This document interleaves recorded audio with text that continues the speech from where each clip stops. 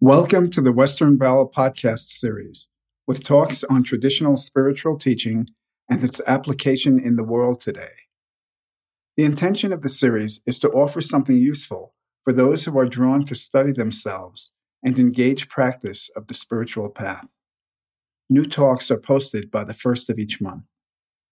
The content of the talks is for informational purposes only, and not to provide any kind of counseling, medical, or professional advice. This podcast is titled Wonder and Radical Amazement, Relearning the Forgotten Language of the Soul. The talk was given by Regina Sarah Ryan on February 1st, 2020, in Prescott, Arizona.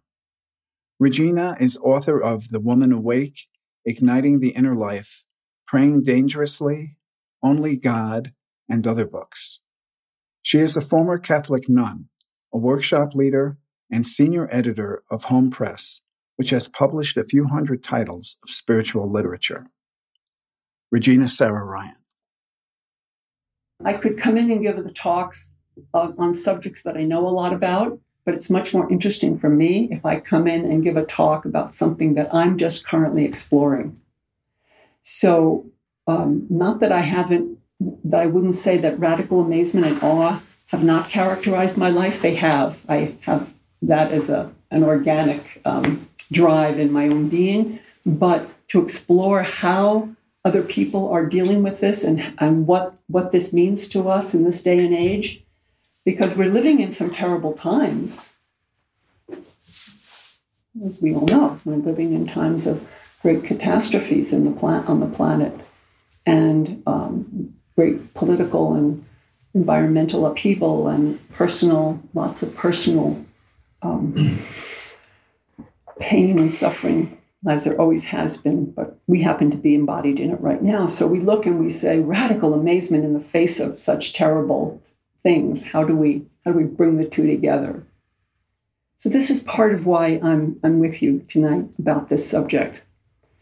The other reason I'm with this subject is because I've had my spiritual teacher, Lee Lozowick, for almost 35 years now, although he passed away almost 10 years ago now. Well, maybe 40 years I've been with Lee, almost. And Lee, in one of his poems, refers to Rabbi Abraham Heschel as saying that praise precedes faith. And faith is always a kind of a mystery thing, like what does it really mean to have faith? Faith in what or who or how or whatever. But that worked on me, that particular quote, like some kind of a koan that you have to wrestle with. And I wanted to explore that more deeply. So praise precedes faith. And then Lee's teacher, the Indian Master Yogi Ram Sarat Kumar, would say to people, praise, only praise. That's what he was looking for. He was looking for us to be praising God all the time. So if the word God isn't your deal, he was looking for praise as the context of life. Not, I really like your blouse. That's not, he wasn't looking for that kind of praise. Although it does help once in a while, doesn't it, when you're having a bad day? But he was looking for the deepest meaning of what it meant to be in praise as the overriding sentiment of one's existence. So when Lee took up his practice of writing poetry to his master, he wrote thousands of poems, literally. And these poems were all in praise of the greatness, the goodness, the beauty, the kindness, the sensitivity, the wonder, the miracles of his master, and therefore reflecting on the great God to whom all was dedicated. So he was asking us to take on a way of life, not just to go around saying, I like that, and this is good, and that's wonderful, or whatever. It was a context in which we lived in awe at this miracle and mystery and in radical amazement at how life was unfolding around us. The alternative to that is a type of mediocrity that's very bland, sort of, kind of like a bland relationship to what's around us, or it's a relationship of a type of cynicism and resignation. So if you get to call the shots of what your life is going to look like, you have the option. You have the option of cynicism and resignation. You have the option of kind of blandness and mediocrity. You have the option of possibility and awe and wonder and, radical amazement. One of the words that Rabbi Abraham Heschel used was the word surprise. The actual meaning of surprise is to be taken from above, to be prized, to be taken, served from above you. Wow, that's what he was saying. He said that this was one of the qualities of the human being, that we have the ability to be taken from above in the sense of surprise. Not surprise like, oh, you scared me, but surprise like, wow, this is incredible. And I don't have a big relationship to dogs and cats, so I don't know if they experience that kind of surprise. But I think it is very specific, a specific human quality that we have this ability to have an awareness that there is a potential that may not yet be realized. Wow. Like when you see the child who all of a sudden stands up and walks, we're like, wow. This being has possibility. It's not like a set life ahead of them, or at least in our day and age. Most of us are not presented with, this is exactly how you're going to live their life. So the very reality of the human person is that we are a surprise, and that we live on the edge of surprise all the time. And if we don't have that sense, then we can just remind ourselves, oh, that old lady, she said something about I could live on the edge of surprise. And you could think about that. You could think about that. You could write about that. Or you could just start looking around at people who surprise you. And that would be a very interesting way to explore this topic, which is how I'm kind of working with this. I'm working with it by engaging, looking around for things that are surprising. And it's hello, wake up. It's certainly, when a kid becomes a great athlete, or, they do a great game, or when a child picks up music and plays something fantastic, you understand this whole thing about potential and surprise. But to see that on the very small level, the child who shares his cookie with someone else, and you go, oh, well, that's radical. That's surprising. It's really radical. And by radical, I mean not that it's extreme, not like extreme sports or extreme amazement. Like you have to be like falling down a slope on a skateboard or something. But radical means to go to the root. That's what radical is. The radius, the radical is the root of something. So what we're suggesting is that there is this radical possibility. That means it goes to the root of who we are as human beings. That we have possibility. That even in the midst of hell, we have the possibility to find beauty. I think of the writer Eddie Hillesum, who some of you may have heard of, who was in concentration camp. in Poland or Germany, one of those two. And she was saying, she wrote, and she said, the suffering here is quite terrible. And I walk along the fence at night, and I thank God. I thank the divine for just the beauty of, a weed under my feet or a star in the sky and so on. These are the things that inspire us. People in the midst of suffering, people who are dying, people who are going through very radical changes, who are able to find that kind of thing. This is a unique and awesome human quality. So I acknowledge that in you. I acknowledge the surprise of waking up tomorrow morning. I acknowledge the surprise of the possibility that you might not say the same thing to that person who's annoying you every day, but you might actually give them a smile. You might actually smile at that stranger, and that would be radically amazing and radically different. Another one of these are the threads that have sort of come together in this conversation.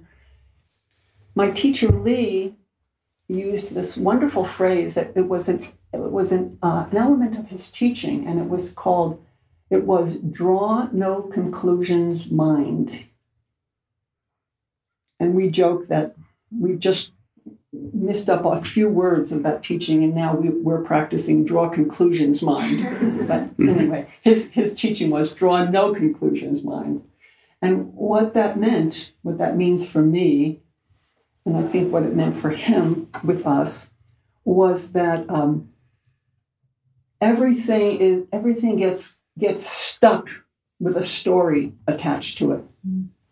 And so everything that somebody says to you, every time they turn their eyes and look at you in a different way, is immediately we've drawn a conclusion about what that means about me, why they don't like me, or why they're just stupid, whatever. And I am always making stories that usually don't have happy conclusions. It would be nice if the conclusion I drew was, oh, they love me. That would really make my life pretty cool. But I don't. And we're living out in the desert. We see 6 ravens fly across the horizon on Saturday morning, the day of Saturn. And somebody's there. Whoa, watch out today. Something bad could happen. Like, draw no conclusions, mind. Could we possibly, and this is what I'm practicing because I'm watching how frequently I do it. So I'm just inviting us. And I think that drawing conclusions, mind, is one of the ways in which we have stifled radical amazement and wonder and awe. Because a child, you've been with children, you've seen them enough to see that if you were with a child of a certain age, they would just go, oh, 6, and it would just be radical amazement at whatever it is, this phenomenon, 6 birds in the sky. That's it.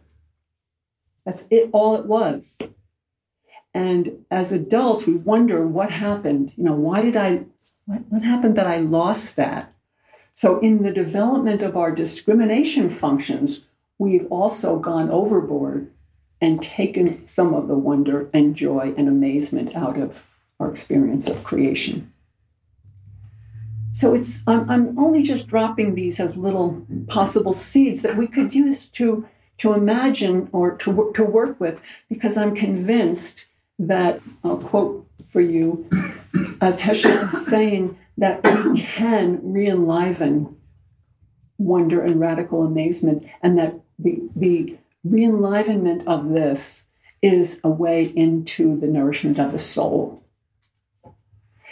And this is the conclusion of my talk right now, but we have a lot of time to talk about it after I finish it. But the conclusion of my talk is that if we are not nourishing our soul, then the soul function in life is diminished. And you are responsible. You and I, as I am, each one of us is responsible for the nourishment of the soul. If you are not doing it, it's not being done there. And the more of us who are not nourishing the soul, the more we are giving space to the death of God. And you can call it anything you want. Is it like the death of God, like God doesn't exist anymore? Like God doesn't exist anymore. The idea or the presence of the divine being diminished in the world. I know that right now, what's occurring for me is that a conception of God as a big overriding person or big overriding force separate from me is not feeding me. It's not enlivening me. It's not nurturing me. What's working for me is that if God is alive here, then God is alive. I'm seeing it now as that force which enlivens the human life force, the human soul, as I will call it. And that if that is not being nurtured in me, then it's not being nurtured. Then one or more elements in this creation are not taking responsibility for that. This is the way I'm wording it right now, but I'm also drawing from some of what Heschel is saying, and I'll give you a little bit of that. But first, a word from our sponsor. So this was in a newspaper, a quotation that was in a newspaper, and this poet named Pat Ellis wrote this poem based on what she saw in the newspaper. And what it said in the newspaper was, quote, "Scientists find universe awash, the universe awash in tiny diamonds." Oh. So she writes, "But haven't we always known? The shimmer of trees, the shaking of flames, every cloud lined with something, clean water sings right to the belly, scouring us with its purity. It too is awash with diamonds, so small that trillions could rest on the head of a pin. It is not unwise then to say that the air is hung close with diamonds, that we breathe diamond, our lungs hoarding, exchanging our blood, sewing them rich and thick along every course it takes. Does this explain why some of us are so hard, and why some of us shine, and why we are all precious? That we are awash in creation, spumed with diamonds, shot through with beauty, that survived the death of stars." Ellis. The poets do know this. And one of the ways in which we move into the domain in which we can be touched by awe and radical amazement is to read how the poets are able to synthesize and articulate this experience of being awash in diamonds. One of my all-time favorite quotes was from the poet Rana Maria Rilke, who wrote that, do not seek for the answers which cannot now be given, because you are not yet able to live them. Live your questions now. And then perhaps, even without knowing it, you will live along some distant day into your answers. So he's asking us to put aside the need to have an answer for everything, to put aside the need to have a story for everything, and to live with the questions. What are our questions? So let me tell you a little bit about Rabbi Abraham Heschel. He was born in 1909 in Poland, and he came from a family of Hasidic rabbi. And he was being groomed to take over the Polish Jewish community. to be one of the great leaders of the Jewish community in Poland. And so he was sent to Berlin at a young age to study.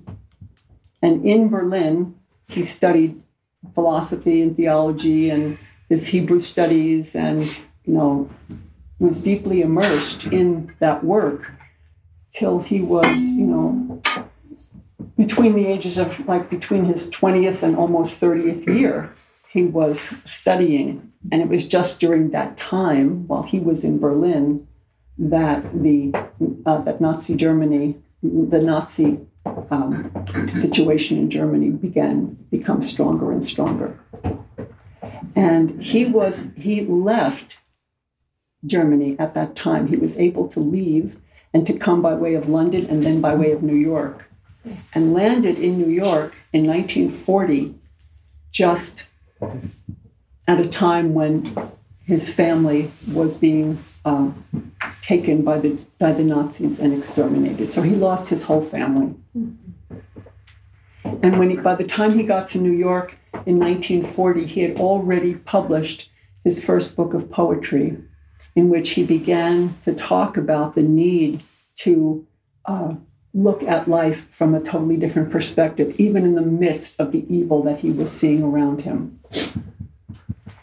And starting that in 1940, he became the central figure in the Jewish theological work in New York City, in the Jewish centers there, and then became, through the 40s, 50s, 60s, 70s, became more and more an international figure who began to interact with Christians, began to interact with people in the civil rights movement, began to interact with political figures, and was soon really recognized as a prophet of his time.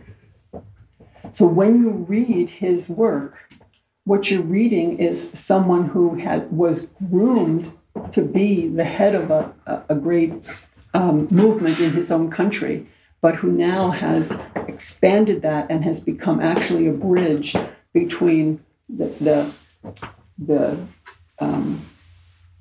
Jewish mystical tradition and traditions all of Christianity and Hinduism and Buddhism and so on and so forth. So I'm just really excited to introduce you to him and to tell you that he is somebody who is to be reckoned with, and somebody who could be a source of tremendous inspiration and aliveness and grace and goodness and excitement for you in your life. What I'm going to do by way of introducing him further is give you 5 of his quotes that you can look at now, because we'll look at them together. Because I think in each one of these quotes, you're going to see the type of a mystic that he was.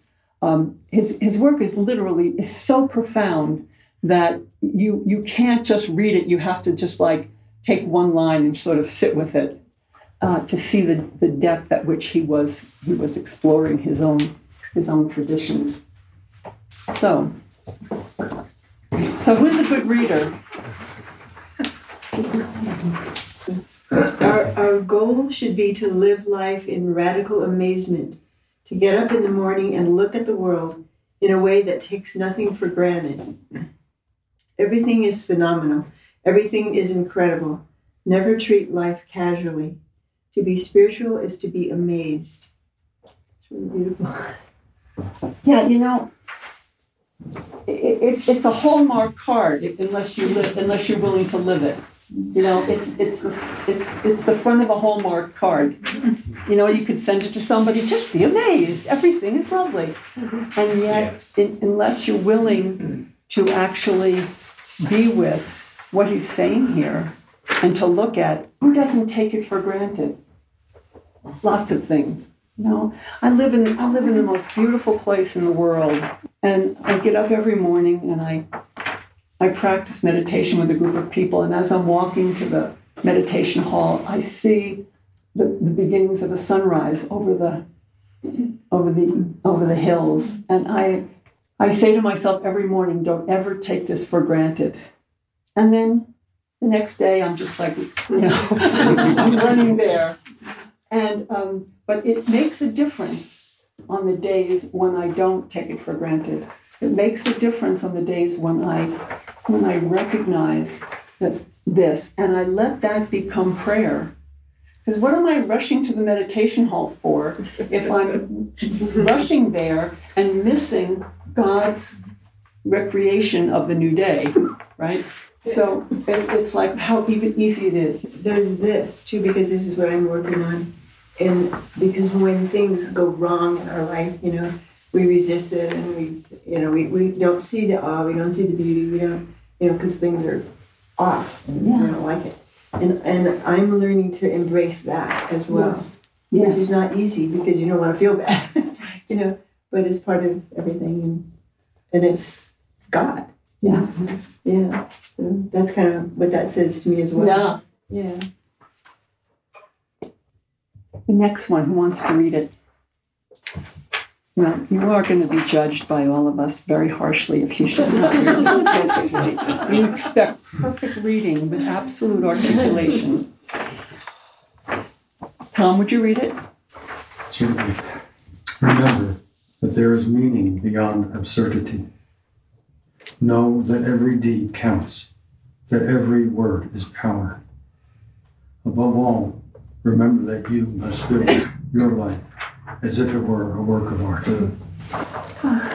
So this was one of the last quotes he actually gave. And he was asked to give a legacy teaching to future generations, especially to young people. And this is what he said. This was part of that final legacy.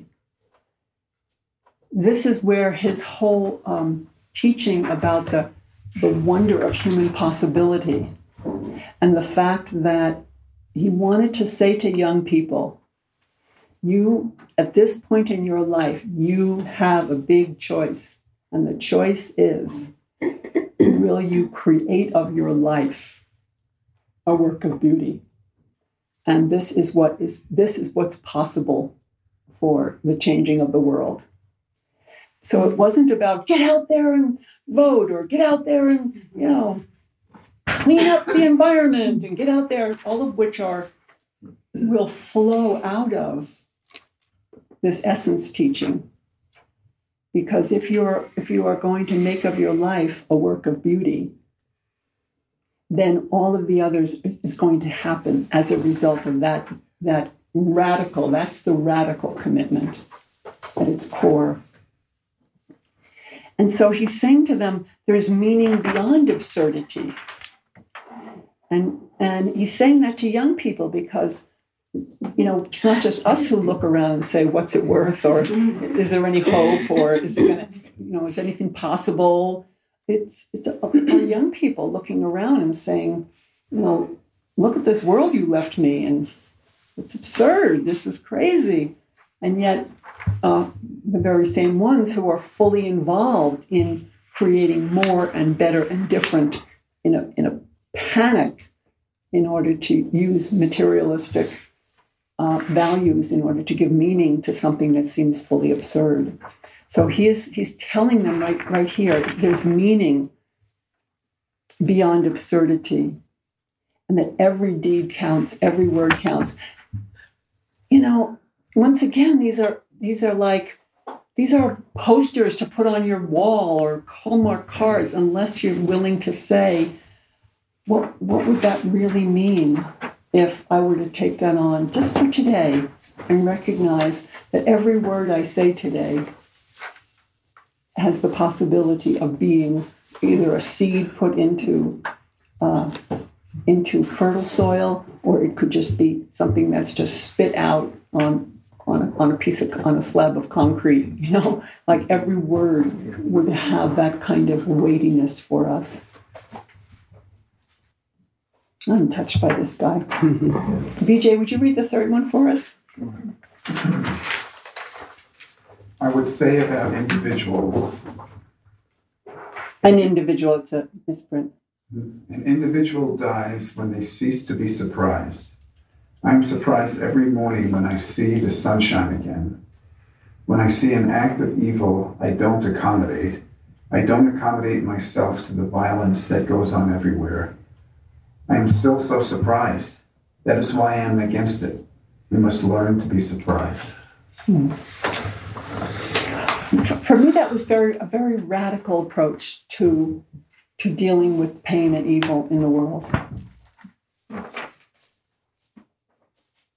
Because we know that, we certainly know from the partisanship that as soon as you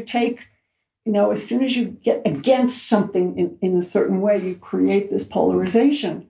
And what he's saying is, if we could really understand the essence of the human being, what's really true about the human, then when we see that human acting or speaking in a way that's really surprising, surprising to us, shocking, that we could be with that just in the bodily sensation of what it is.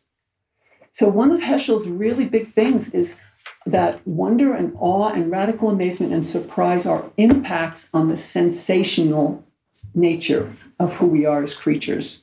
It's not a reasoned thing. Well, that's because, and they violated this. And it's the way in which you feel when you see that child stand up.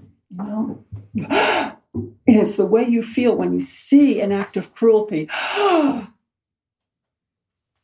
It's that kind of surprise. And it's out of that allowing of the body to be a permeable membrane to receive both the grace of this as well as the horror of this that moved him. He said that because he had practiced this as part of his life, he made surprise. His prayer was, he begged God. He said, I do not beg for happiness, I beg for wonder. That was his prayer. Because happiness is, a self-contained thing, and it also has an end point. It's like, okay, I'm happy, and he didn't ever want any end point. He wanted always to be in this state whereby wonder was his condition. So. Yeah, and the thing about I don't accommodate, that's a very interesting word. I don't accommodate evil. I'm surprised by it. And that's why I'm against it. Because it's so, I'm so surprised. It's so unlike who I see the human being to be. It shocks me. And so he says, I put my prayer in my legs, and I walk my prayer.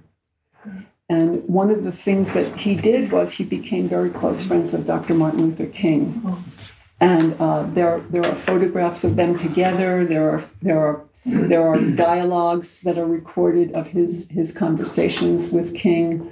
And he recognized Martin Luther King as the prophet, as a living prophet. Coming out of the Judaic tradition that Heschel was in, he knew what prophets looked like from the Old Testament. And he acknowledged, while he was still alive, he acknowledged Martin Luther King as a prophet. And knowing, as King did, that it could mean that you would be killed, that you would be killed, and knowing for himself that could be the case as well. But for King, he actually saw King in the week before he died. So it was that kind of a thing. It was like, I have to walk my prayer.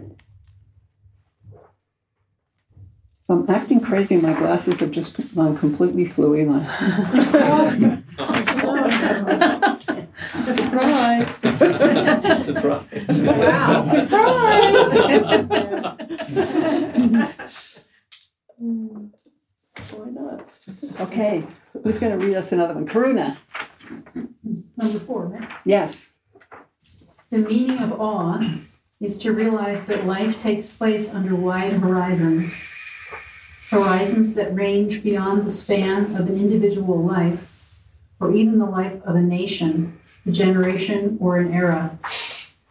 Awe enables us to perceive in the world intimations of the divine, to sense in small things the beginning of infinite significance, to sense the ultimate in the common and the simple, to feel in the rush of the passing the stillness of the eternal.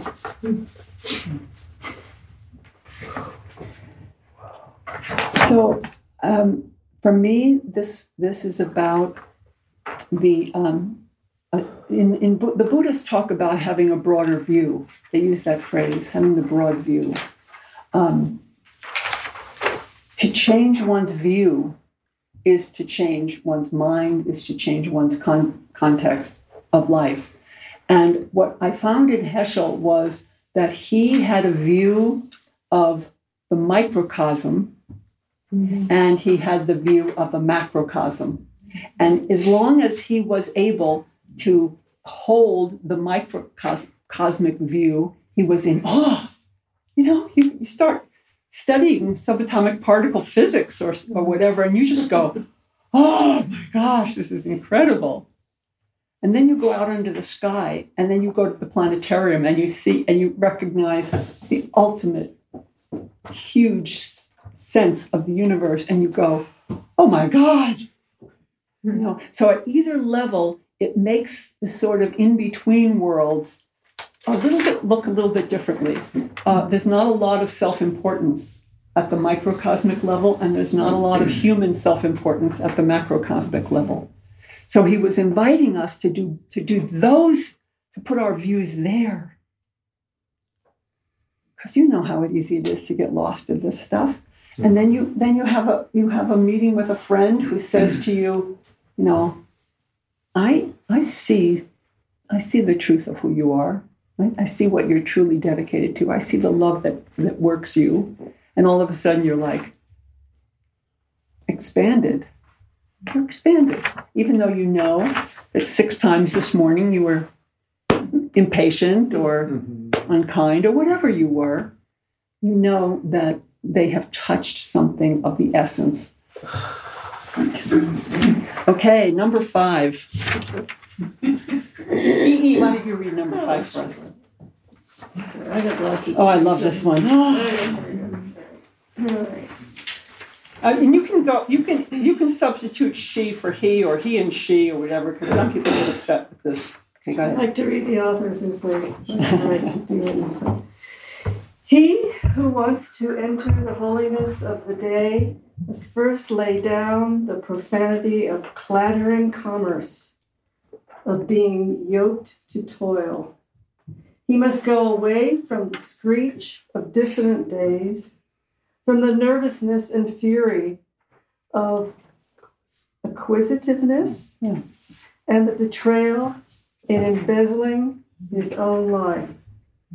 He must say farewell to manual work and learn to understand that the world has already been created and will survive without the help of man. 6 days a week, we wrestle with the world, bringing profit from the earth. On the Sabbath, we especially care for the seed of eternity planted in the soil. In the soul. In the soul. The world has our hands, but our soul belongs to someone else. 6 days a week, we seek to dominate the world. On the 7th day, we try to dominate the self. Thank you. I was so excited to get back in touch with this concept, because everybody I talk to says, they use the big O word, I'm overwhelmed right now, they say, or I'm really feeling a lot of pressure, or I'm trying to do 10 things at once, or, there's always more things to do that we are unable to do or unwilling to put down right now in this day and age. And for any of you who were raised in Judaism, or especially Orthodox Judaism, there was a tremendous ritual attached to the Sabbath that started the night before with sundown and the invoking of prayers and having a communal meal with your family. And, I know a lot of us have left the religion of our childhood and have taken on, a religion of one or a religion of whatever we have taken on. We've taken on a conglomerate religions, or we've followed spiritual teachers. We've gone to India, whatever we've done. But many of these very early rituals that we had as children with our Sundays, for those of us who were raised in Catholicism, or our Saturdays, those of us raised in Judaism, there's something that needs to be reclaimed, I think, just for human sanity, just for sanity's sake. Where I'm living now, it's out in the wilderness, and it's like I feel so called to preserving this place as a place of sanctuary, where at some points when someone needs to find a place of sanctuary, they can find a place of true solitude and sanctuary and silence, and do retreat, and really go into something where they're not bombarded with the screech of the dissonant world. I watched in my lifetime. I watched Sunday become secularized as in the Christian world, and I'm sure from Judaism it's much the same. So now, what are the weekends but more commerce, more shopping, and time to catch up and do more work that you didn't get done during the week, or they're the times to do all your tasks, all your laundry and cleaning and cooking for the week ahead, and so on and so forth. And the whole idea of the Sabbath was not as a catch-up day. It was the idea was to give one day a week, one tithe, 1/7 of your life to prayer and praise, to acknowledging your radical connections, your radical roots, to rest. So I help to run a retreat center, and when people come, I say to them, you might do nothing for the first couple of days, but just sleep. And this is good, because some people want to go on retreat. They're going to go out, they're going to put on their soldier uniform and go out and really do the thing, and they're going to sit like, Miller Rep or whatever. But what we need is some rest, real rest, and it's it's great. I mean, I have friends who, for them, Sunday is they stay in bed, read the New York Times, watch videos, and have lattes and croissants. And that's okay. That's great. I mean, they need it in some ways. These friends? You want to know those friends? I want to meet these friends. It's great too, and I don't mean to be critical of it. I do say, however, that for those of us who say that we would like to deeply, deeply nourish regenerate the soul, that at least some of that time on the whatever we chose as part of a Sabbath was dedicated to prayer, praise, practice, writing, reading, studying, so that the soul was being fed the food of surprise, or that we went outside and sat and just examined, the microcosm for, 20 minutes, a half an hour. We took a long walk in nature and did not wear our listen to podcasts as we were walking, but actually looked at blackbirds and looked at sunsets and breathed air, I know, I love it. I see people out exercising, and I'm like, I wish I was as disciplined as they are. And I also know that we're having more and more auditory input that's constantly causing vibration in the body. That's not the vibration of peace, of a type of rest. The cells need to deeply rest. And it may be impossible for you as you look at your week to dedicate a whole day to it. You have families, you have kids, whatever. But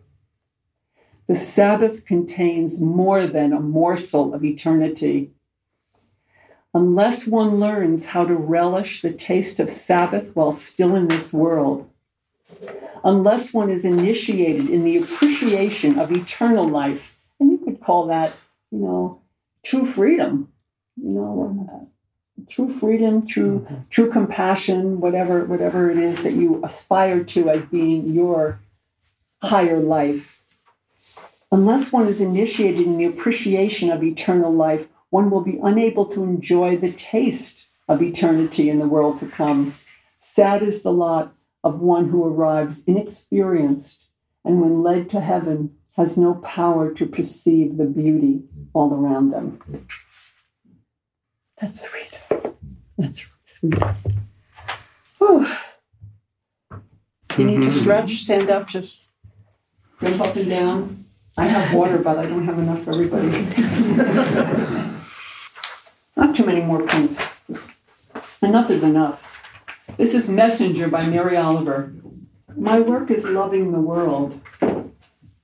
Here the sunflowers, there the hummingbird, equal seekers of sweetness. Here the quickening yeast, there the blue plums. Here the clam, deep in the speckled sand. Are my boots old? Is my coat torn? Am I no longer young and still not half perfect? Let me keep my mind on what matters, which is my work, which is mostly standing still and learning to be astonished. The phoebe, the delphinium, the sheep in the pasture, which is mostly rejoicing since all the ingredients are here, which is gratitude, to be given a mind and a heart and these body clothes and a mouth with which to shout, with which to give shouts of joy to the moth and the wren, to the sleepy dug-up clam, telling them all over and over how it is that we all live forever. Thank you, Mary Oliver.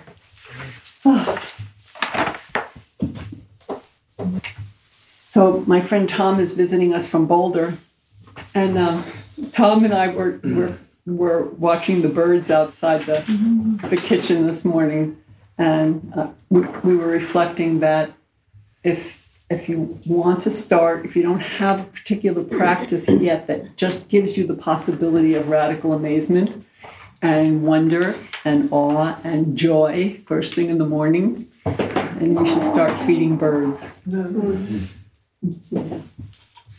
Oh, let me tell you one more story. Then I'll take your comments.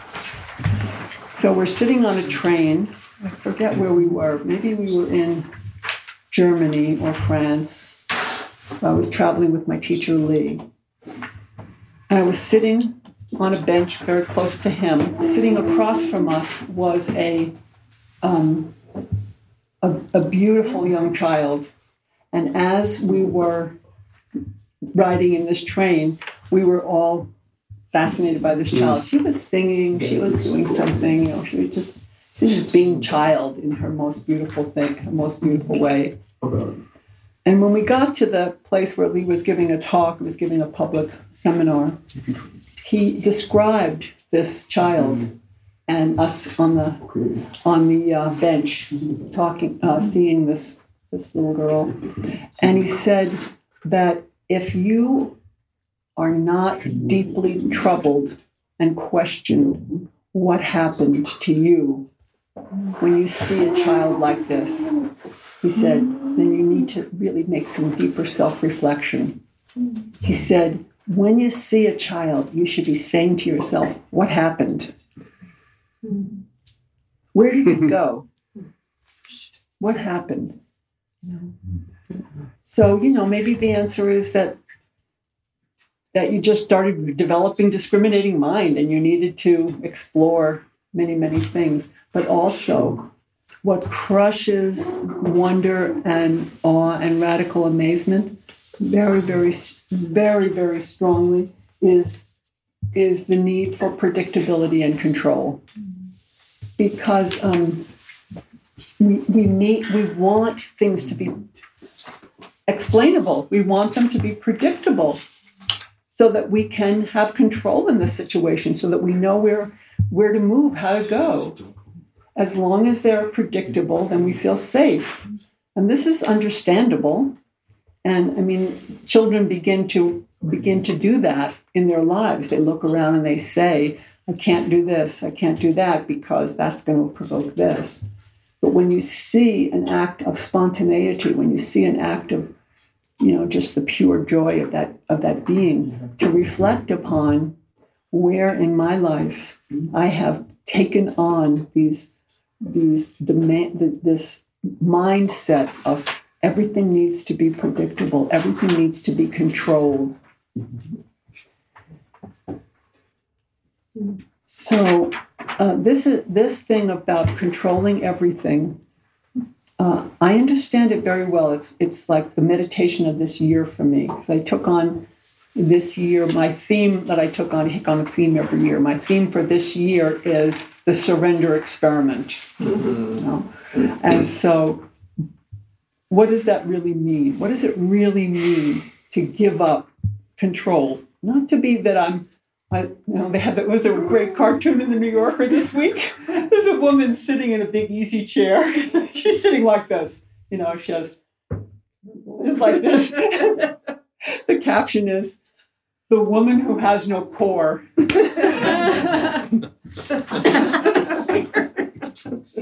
It was just so beautiful because the cartoon, the person who's the cartoonist is a female, and she does all of these kind of funny takes on the current culture, and you know how do your Pilates exercise, build your core. So she has this fabulous, it's like a shrine to the woman who has no core. So, why did I get on that? Where was I right before that? Oh, control, yeah. So the control, the woman who has no core. I'm not talking about becoming the woman who has no core. Give up control. But my friends are helping me right now because I'm in a place right now in my life where, because my husband is gone, I'm needing this scared child, or this lonesome one is looking out and saying, I have to do this now. I can't rely on this. I have to take it under control. And I've always been a control freak, so it's nothing new for me. But it's intensified now because I have to look at all the things that he was doing, and I have to take them on for myself, or not, which is something I have to learn. What I'm learning. So that's why I took on this particular theme for this year. This surrender experiment is to begin to play with this idea of you don't have to control everything. And you don't have to do everything, and you don't have to keep up the appearance of the same way that you had to keep it up for years and years. So it's a huge gift for somebody who wants to work on themselves in this particular practice. Stories, comments, or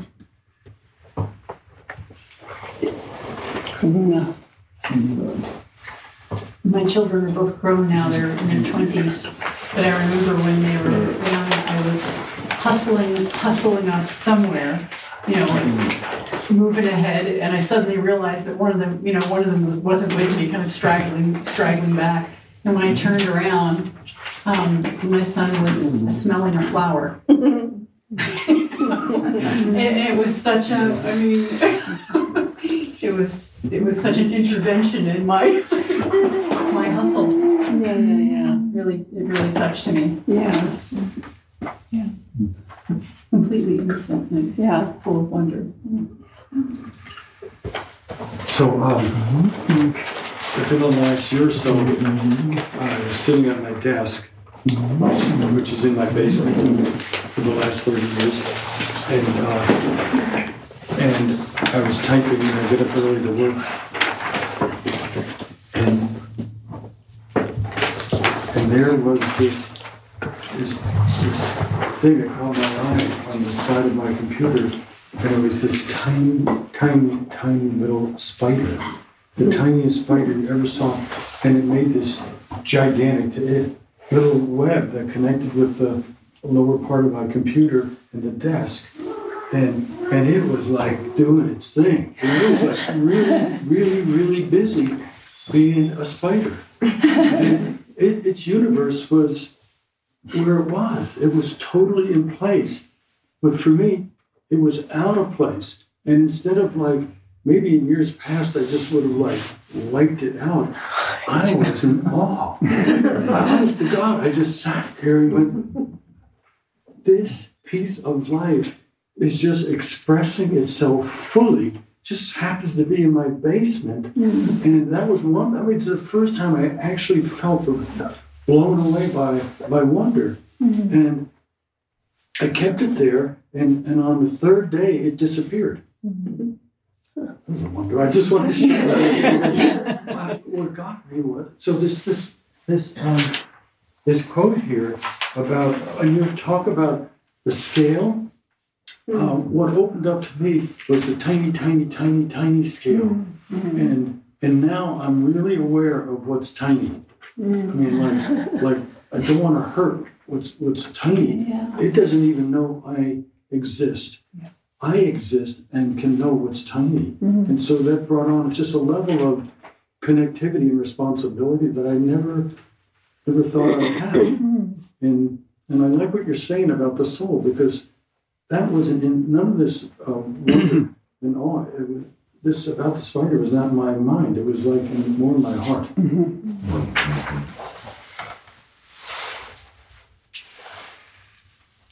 Sometimes if you're in a public place, and I mean, I can tell you this because this is something I have to work at.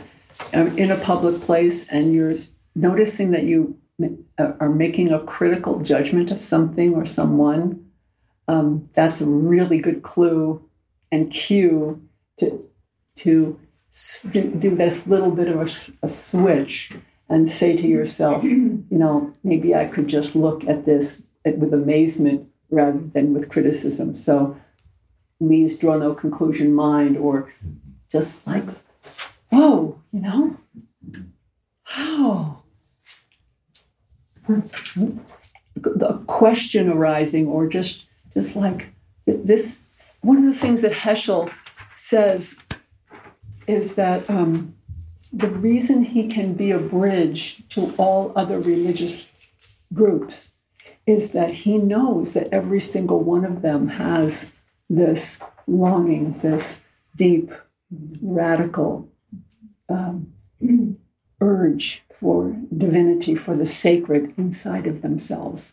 And they may be doing it from different rituals, different forms, different scriptures, but he sees that these are the people who are going to sit around the table with him at the banquet, at the eternal banquet, and they're all going to be there because they had that same longing. So it doesn't matter for him, what you're going to call yourself, what religion you are, because what he's looking for in the person is that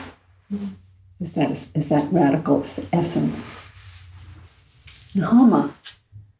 Well, I love these quotes, and a couple of them I've read before. But what really got my attention was when he talks about how he doesn't accommodate himself to the violence that goes on everywhere. I found that statement to be really powerful, because I was just asking myself throughout the evening, well, what does that mean?